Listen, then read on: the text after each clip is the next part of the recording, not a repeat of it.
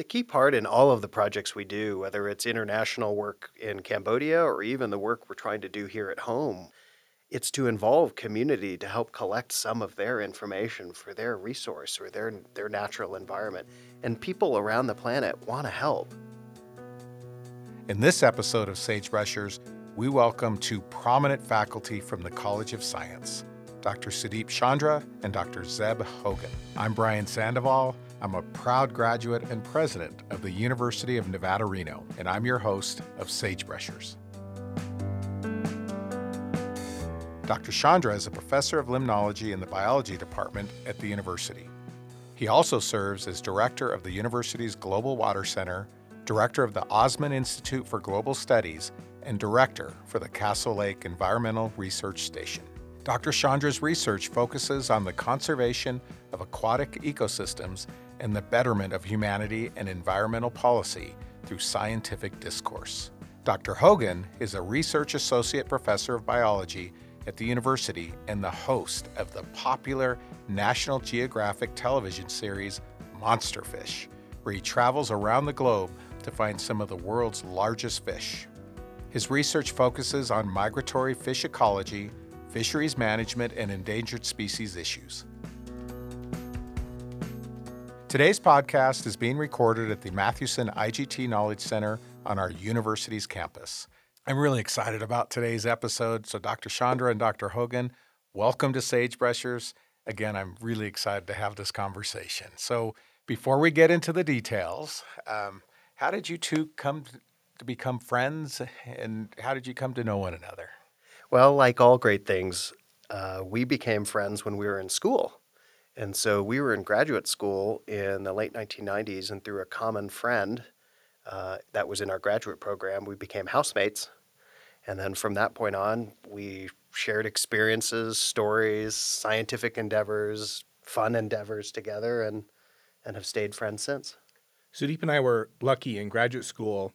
Sudeep was working up at Lake Tahoe. I was working on the Mekong River. So we were both working in these amazing natural environments that we were passionate about. I think that's one of the reasons that we became friends and we got to know about each other's work and travel with each other.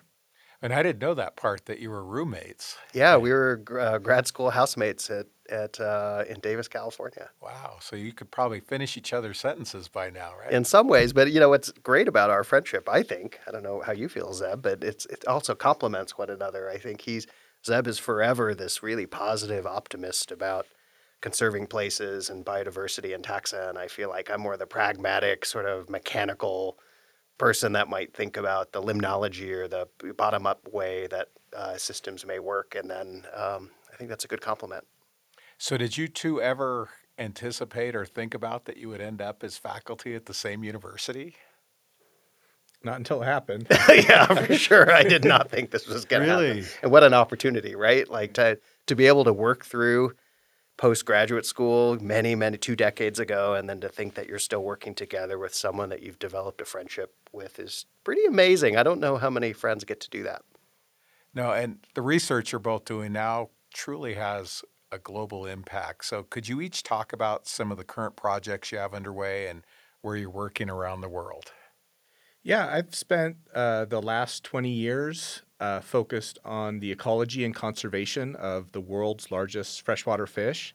And it all started with a work with National Geographic and asking a very simple question, what seemed like a very simple question, but has turned into my entire research and outreach program, which is, what is the world's largest freshwater fish?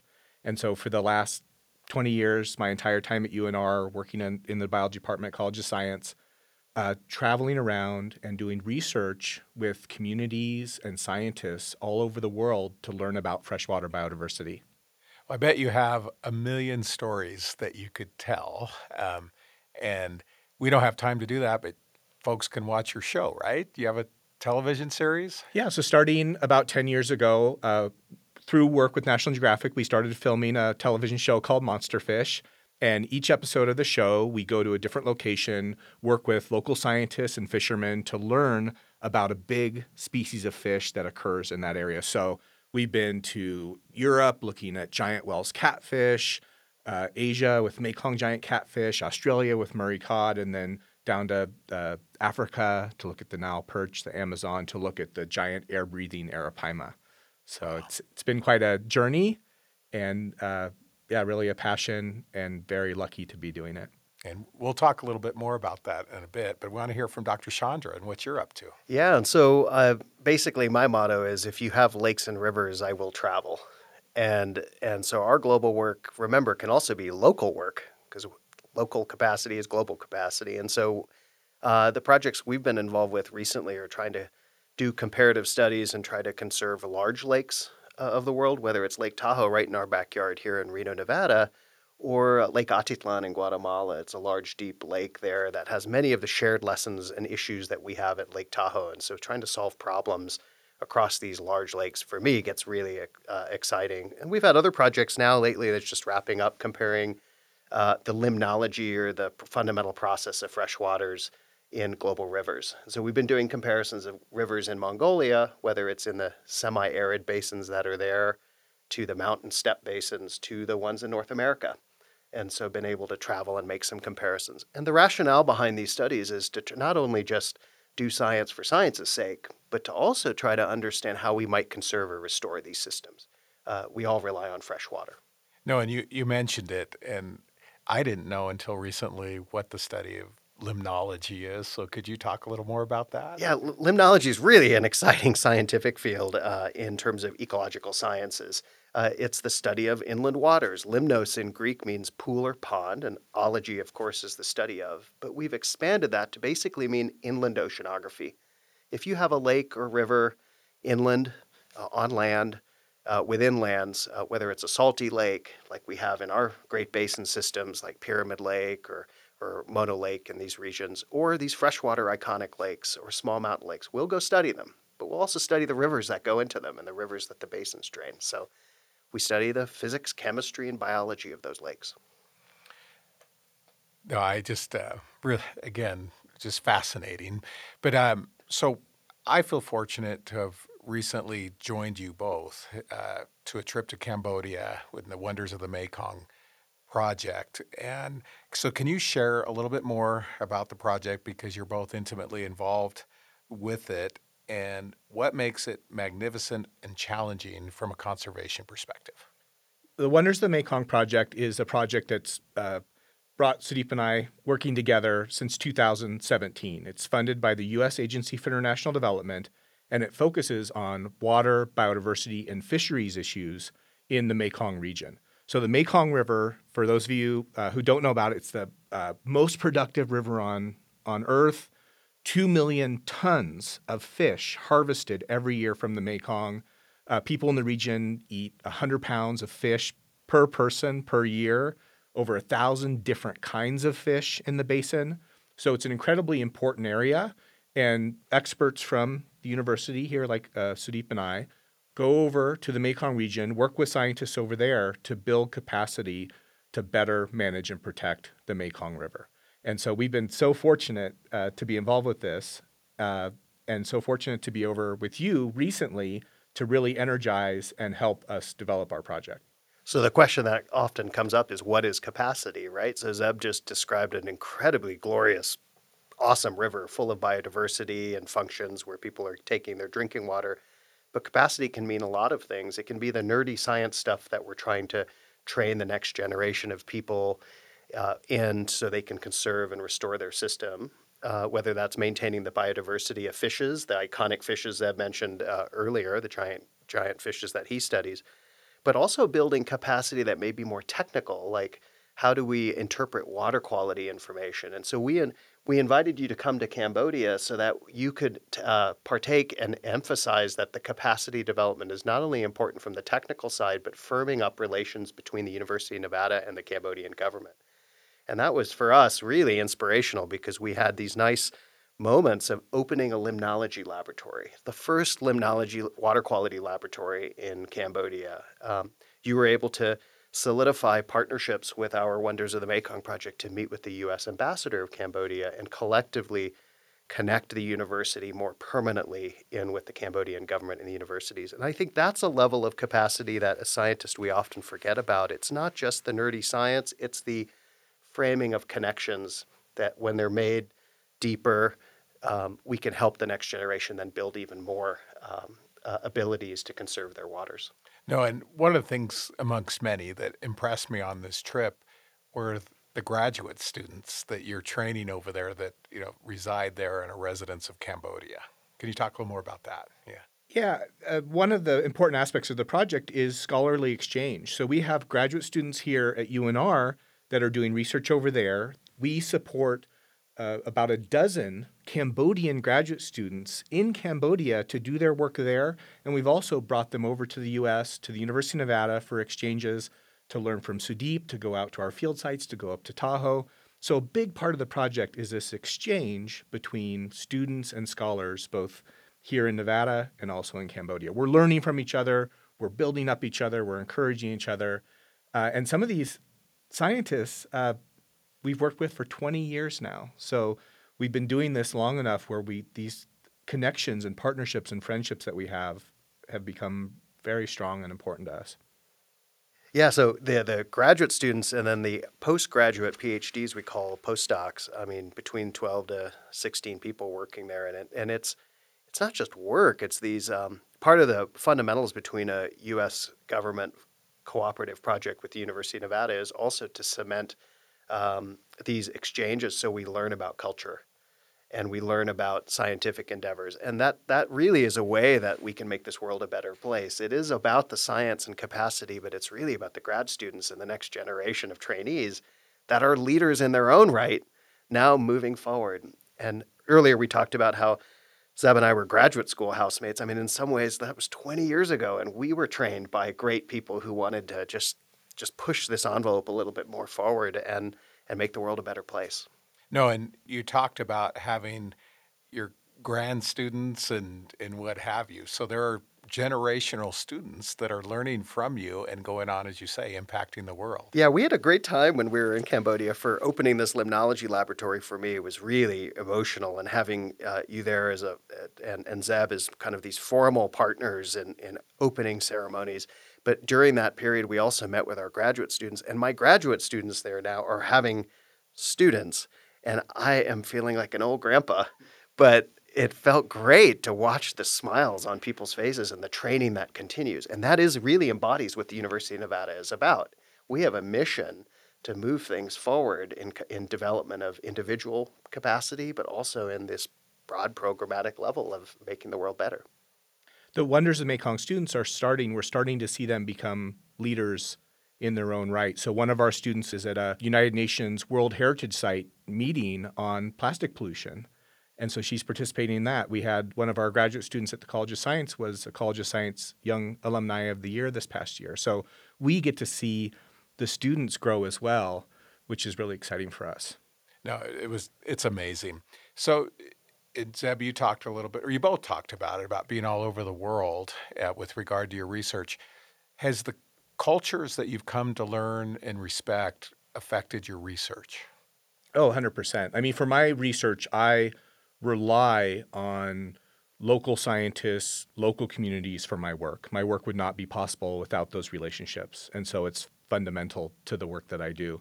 As one example, we have, and you were out on the river, you saw this.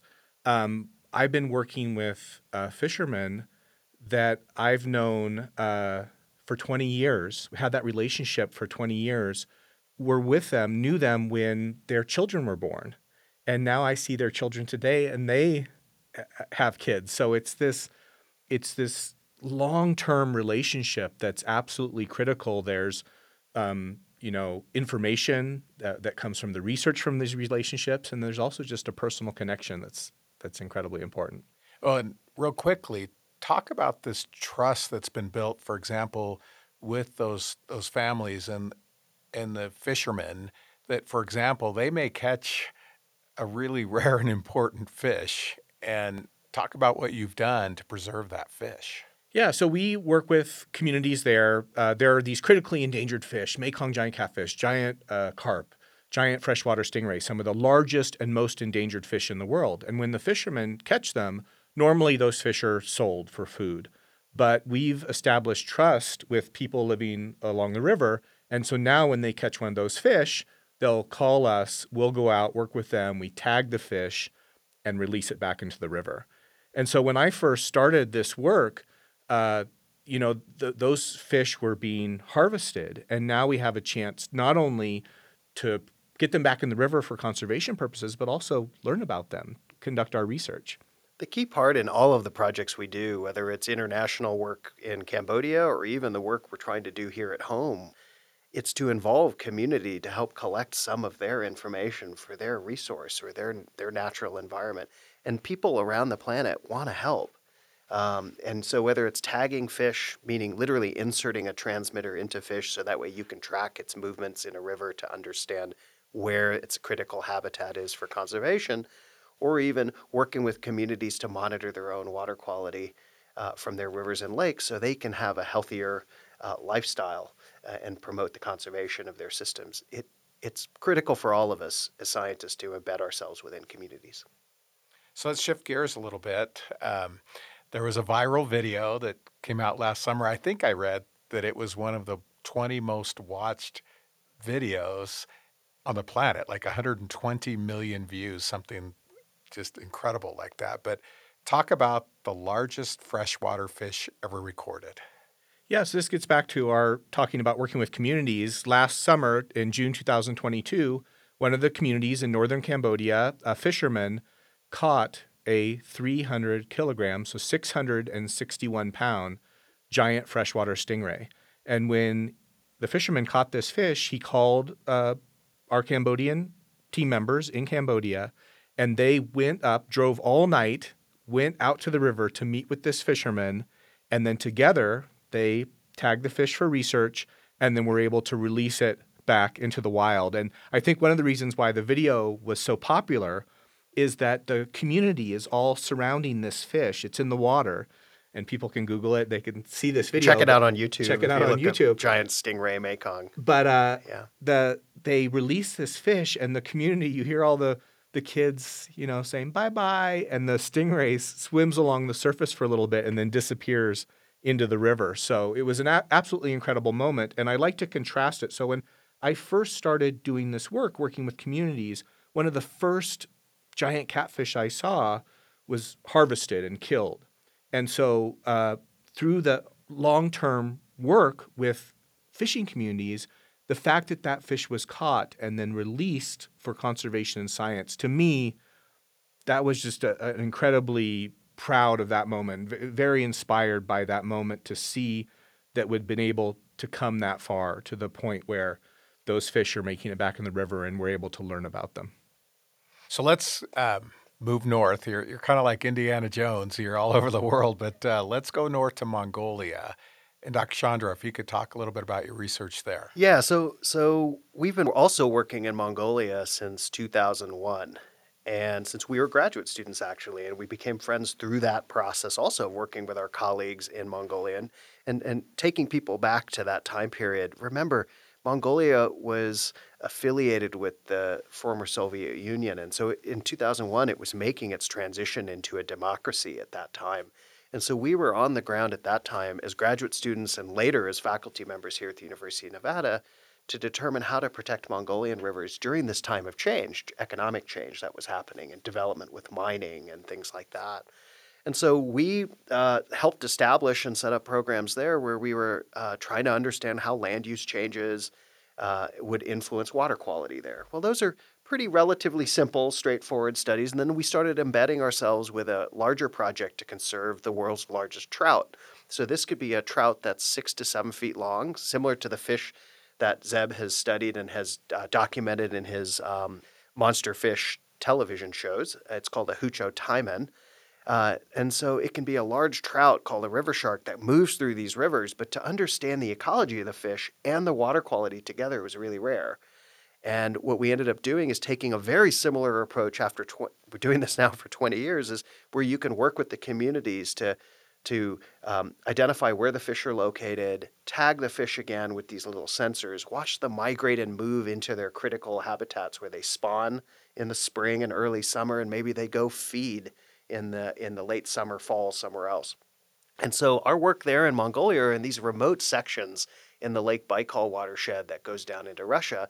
It's about a 14 to 16-hour jeep ride from the capital. So it takes a lot of energy and effort to get there. But there are still these resilient communities of sheep herders and people who ranch that are way out there. And we set up a little mini field station, and we've been going there almost every fall since 2003.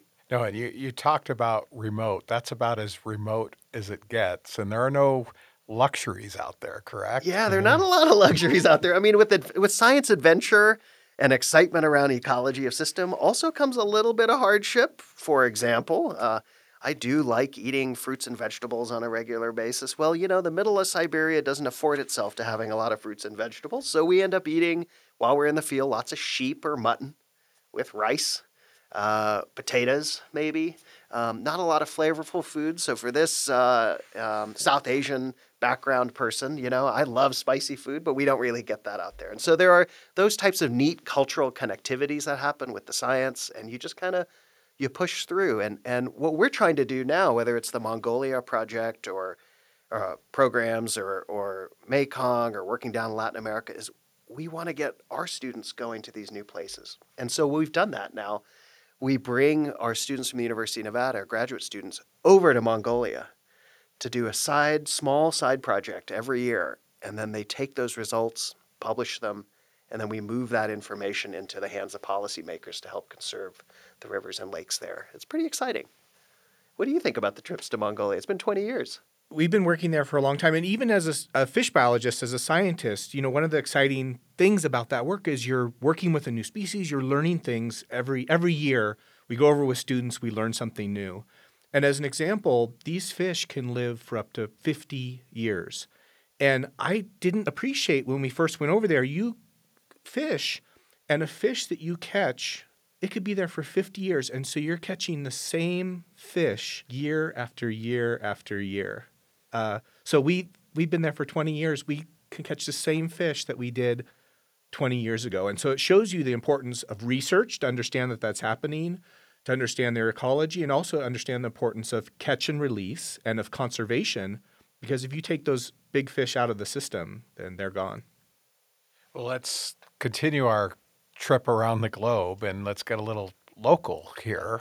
I mean, I think I can speak for all of Northern Nevada that we are so proud to have one of the most beautiful places on planet Earth in our own backyard, Lake Tahoe.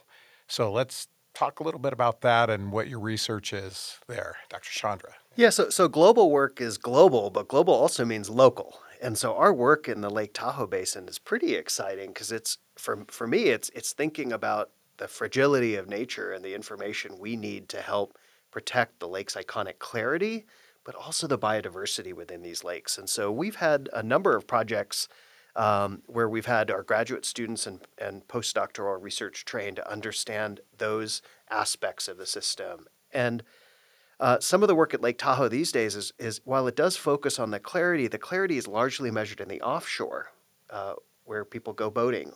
But we know a lot of the action these days in lakes is not in the offshore. It's actually around the edges of the lake, the bathtub ring that you might have, right? And so you see in your bathtub the foam particles gathering around the edge of the bathtub if you're sitting in your bathtub. Well, that happens in lakes as well. And it turns out at Lake Tahoe, the near shore or the edge of the lake is changing far faster than the offshore. So some of the work we've been doing is trying to understand what causes that greening. Is that because of warming temperatures from changing climate? A little bit.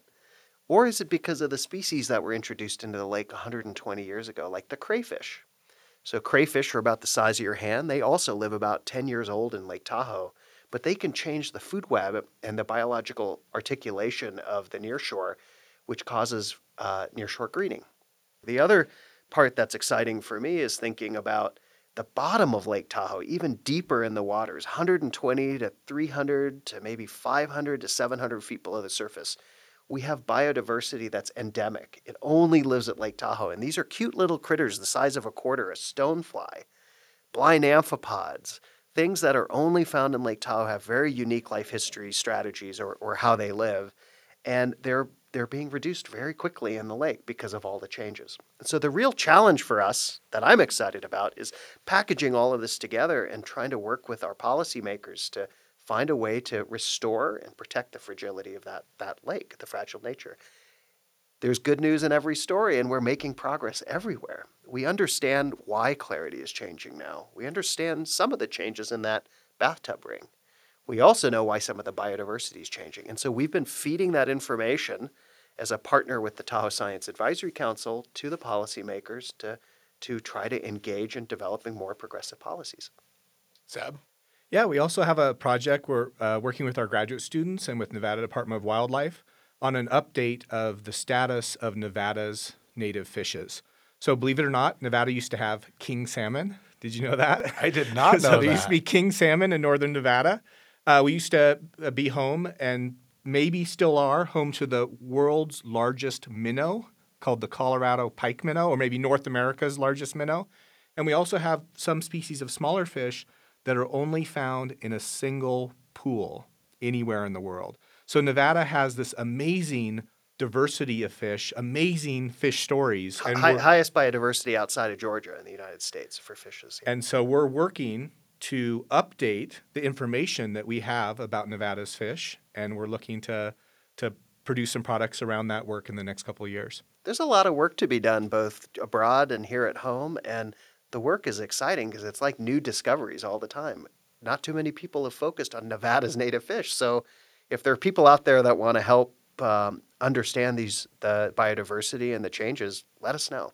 So, as our listeners know and you know, we now have a campus at Lake Tahoe in Incline Village, the University of Nevada, Reno at Lake Tahoe. How is that going to help your research and presence up at the lake? So the new campus at Lake Tahoe affords us opportunities from research all the way into education. And those things, as professors at the university, we fundamentally know they're intertwined together. We cannot pull them apart. And man, having a space up there that can engage people in understanding the changes and bring our students up to a living laboratory to be right in the forest and right on the lake surface to study things is going to be amazing. I think it's going to be a mind-blowing opportunity for the students. I think the research capacity can grow even further. There are things that we would like to study up there, but because we have to hold the samples for a limited amount of time, we can now take those samples straight to the laboratories on the campus and analyze them in a way we could have not done before that. And so this new campus, it is the greatest opportunity in my lifetime of being at the University of Nevada, and I hope our community members will come in and work with us to educate the next generation of conservation scientists up there. I will say one last thing about the new campus. It's not just about science. Science and culture often mesh together, and as we've discussed earlier, and that new campus affords openings for thinking about art, economics, all the English writing, like all these things that we're scientists, we often have blinders on. And so if we can integrate art and science together, we will be one of the premier institutions in the Western United States to do that. Wow. Zeb, real quick, and then we're going to have one more topic I want to get into. Yeah, I just wanted to echo what Sudeep said. In addition to the research opportunities, I think it provides us with an amazing opportunity to focus on water issues, environmental issues, sustainability. There's that natural connection between some of our priorities here in Reno and the campus up in Tahoe. So I'm so excited about that. So earlier in this podcast, Zeb, we talked a little bit about the monster fish in the National Geographic series. There was a museum exhibit that National Geographic had all over the country for monster fish. But where's it coming now permanently? Can you chat about that? Yeah, 10 years ago, the University of Nevada and National Geographic partnered on a large-scale monster fish exhibit, 6,000 square feet, has life-size sculptures of all of these, 5 of these big fish. So it's like a one-stop shop for learning about big fish all over the world. And we have been lucky enough now, the University of Nevada is going to take over ownership of the exhibit, and it is open at the Nevada Discovery Museum in downtown Reno. So this spring, this summer, next fall, I encourage everyone to come down to the Nevada Discovery Museum and check out this University of Nevada monster fish exhibit. I could talk forever with the two of you, but we've talked about Cambodia and Mongolia, Lake Tahoe, the Amazon, Europe, all these different places. I'm just curious, how do all these projects connect? Yeah, I mean, there's ways that all of these projects connect, and at our university we have a place called the Global Water Center, and the Global Water Center is an opportunity for us to facilitate global to local activities on any issue dealing with water. And it's not just fun around the basic science that we might do to understand process, but it's also around application to help conserve systems. So they connect in a way at the university through a place, but in another way they connect is broadly through education and inviting policymakers and managers to come interact and interface. And what I've always learned is that lessons learned in one place we can always apply to another, and vice versa. And so that's why I love bringing our Guatemalan students up to the University of Nevada to study Lake Tahoe, and our Lake Tahoe students down to Guatemala, because fundamental lessons learned across those systems, as an example, allows us to rapidly come up with information, and then we just end up conserving a place. And so, yeah, education connects us, places connect us, and I'm just a big believer that there's a fundamental truth in people. People really, really want their natural waters to be protected, and so that's how we work. Dr. Hogan? Yeah, beyond the research, I think it's the work with communities, outreach, education that connects all of these different projects, and Sudeep and I's work together and friendship together for the last 20 years. We'll let you both have the last word. Any closing comments that you'd like to make? I have been at the University of Nevada now for almost 18 years, and I have watched this institution go from great to pretty awesome. Like, we are just accelerating at this fast pace in 18 years. And I can envision a place with the University of Nevada that goes from pretty awesome to magnificent. And we're doing this with capacities with the new place at Lake Tahoe, with our excellent faculty from the arts and sciences and engineering and journalism. And I would just love to close with the idea that those of you out there who are listening to this podcast, if you feel like you'd like to engage with our university on topics that are important to you, reach out to the faculty. We live in your community and we want to help. And I know so many faculty that are excited about engaging with community members, so let's make it happen. Zeb? Very excited to be here at the university, to be part of seeing the university grow. If people would like to learn more about our work, I've been working with the University of Nevada Press. Some very exciting news, a book coming out called Chasing Giants in Search for the World's Largest Freshwater Fish. So if people would like to learn more about big fish, I encourage them to order a copy of the book. Thank you very much for having us here this morning. And the book is available on Amazon in case you want to buy that, or from your local Sundance bookstore. All right. Well, I expect a signed copy, so I will be excited about that. So unfortunately, that is all the time we have for this episode of Sagebrushers. Thank you for joining us today, Dr. Chandra, Dr. Hogan. This has really been extraordinary, and really proud to have you part of the Wolfpack family. Next time, we will bring you another episode of Sagebrushers and continue to tell the stories that make our university special and unique. And until then, I am President Brian Sandoval of the University of Nevada, Reno. Go Pack.